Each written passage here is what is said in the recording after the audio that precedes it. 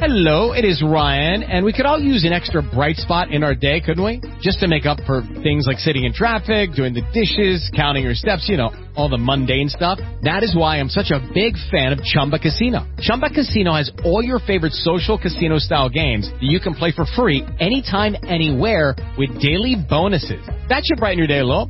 Actually, a lot. So sign up now at ChumbaCasino.com. That's ChumbaCasino.com. No purchase necessary. VGW Group. Void where prohibited by law. See terms and conditions. 18+. No, his mind is not for rent when he got a government. Here's a good one on Thomas Aquinas' 5 proofs for the existence of God. James in Arizona says, hi, Dr. Price. Searching about on Google over the past month or so, I found it surprisingly difficult to find philosophically rigorous evaluations of Thomas Aquinas' 5 ways that aren't obviously guilty in one way or another of either arguing against a straw man or suffering from legitimate charges of misinterpretation of Aquinas' arguments.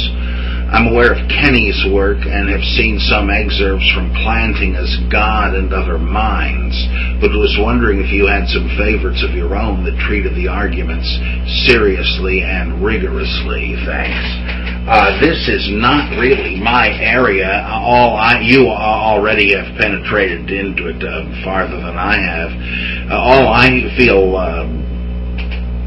that I have any right to say is that I do remember in Aristotle for Everybody, by the man whose name escapes me at the moment, Mortimer Adler, yes, Mortimer Adler's Aristotle for Everybody. He gives a good discussion in simple terms, which is what I need, of the 5 ways, and he has mild criticisms of them and suggestions consistent with Aristotelianism, which of course is the basis for Aquinas' arguments, that are friendly and would strengthen the arguments. I find them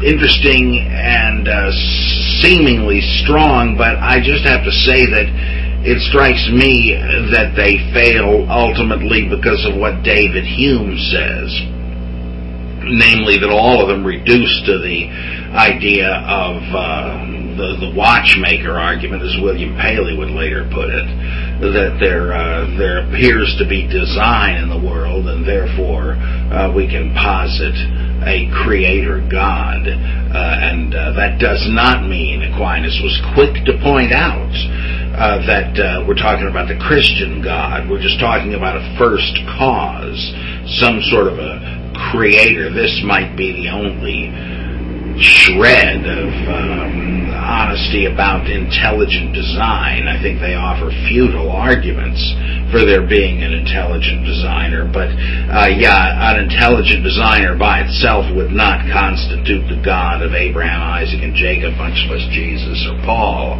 or Martin Luther or Thomas Aquinas. And Aquinas, again, the first to say so. He said that Christians are not even much interested in such a God who is really just a kind of a philosophical question and answer in case anybody's interested, but that cannot give us either morals for worldly life, which, however, unaided philosophy can do and did in Aristotle, or the secret of gaining eternal life, or any information about the nature of this God besides being a creator, and for that we need revelation in the Bible and the church, etc. So you might not believe, as I don't, that there is any revelation in the Bible and the church, but the point is Aquinas saw things acutely enough to see that the one didn't serve for the other. However, what is wrong? Well, Hume says it boils down to saying it looks like the world is a ticking watch. You're not telling me that it had no designer. That would be crazy, just like some guy walking along in a desert. He finds the watch in the sand. Perhaps the glint of the sun tells him it's there, and he stoops down, picks it up, tick, tick, tick, tick, tick. And he says, "Oh, what do you know? A watch." And Paley, arguing in the spirit of Aquinas, said, "Would you really entertain, I mean, not only would you entertain, but would the idea even occur to you for a split second that this watch had not been made by a watchmaker? No, that would not go through your head. You would only think, gee, I wonder who dropped this. Must have been pretty recently. It's still ticking." And you would have in your mind a kind of a backstory of how it must have been made in some watchmaker's place, and this guy must have bought it, whoever it was who abandoned it or lost it. It wouldn't occur to you to say, "Gee, I wonder if somehow this just came together from minerals in the sand or something." Or you'd never think that. It would be impossible for that to be true. And that sounds like a pretty good argument, but Hume says, yeah, but gee, it's circular. Because it depends on the analogy you start with. Is the world more like a watch or a turnip? Well, a turnip, or you could say a flower, anything like that, is an object that we see that contains a lot of order, and it's not just a rock or a lump of mud or something. It's an ordered thing with its little cell walls and all that stuff. Do we ever see little Keebler elves coming out and hammering together onions or turnips or flowers? No. We do see watchmakers putting together watches, but which are you going to pick as the proper model for the ordered world of nature?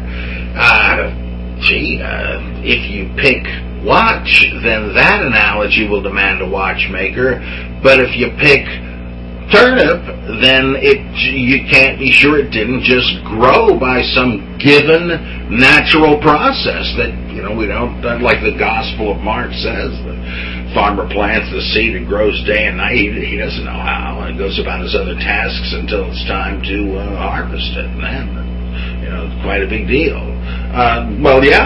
Hume would say we don't know how, but the thing is, there's just no compelling reason to pick one over the other analogy, and if there is not sufficient reason to start with an analogy that demands an ordered cosmos, well, then the argument just falls to the ground, or the five of them do.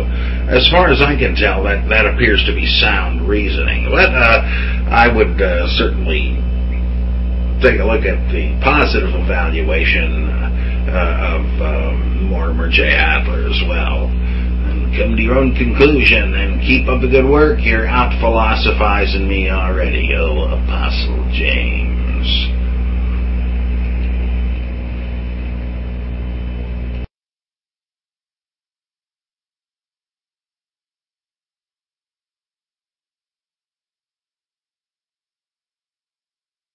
It is Ryan here, and I have a question for you. What do you do when you win?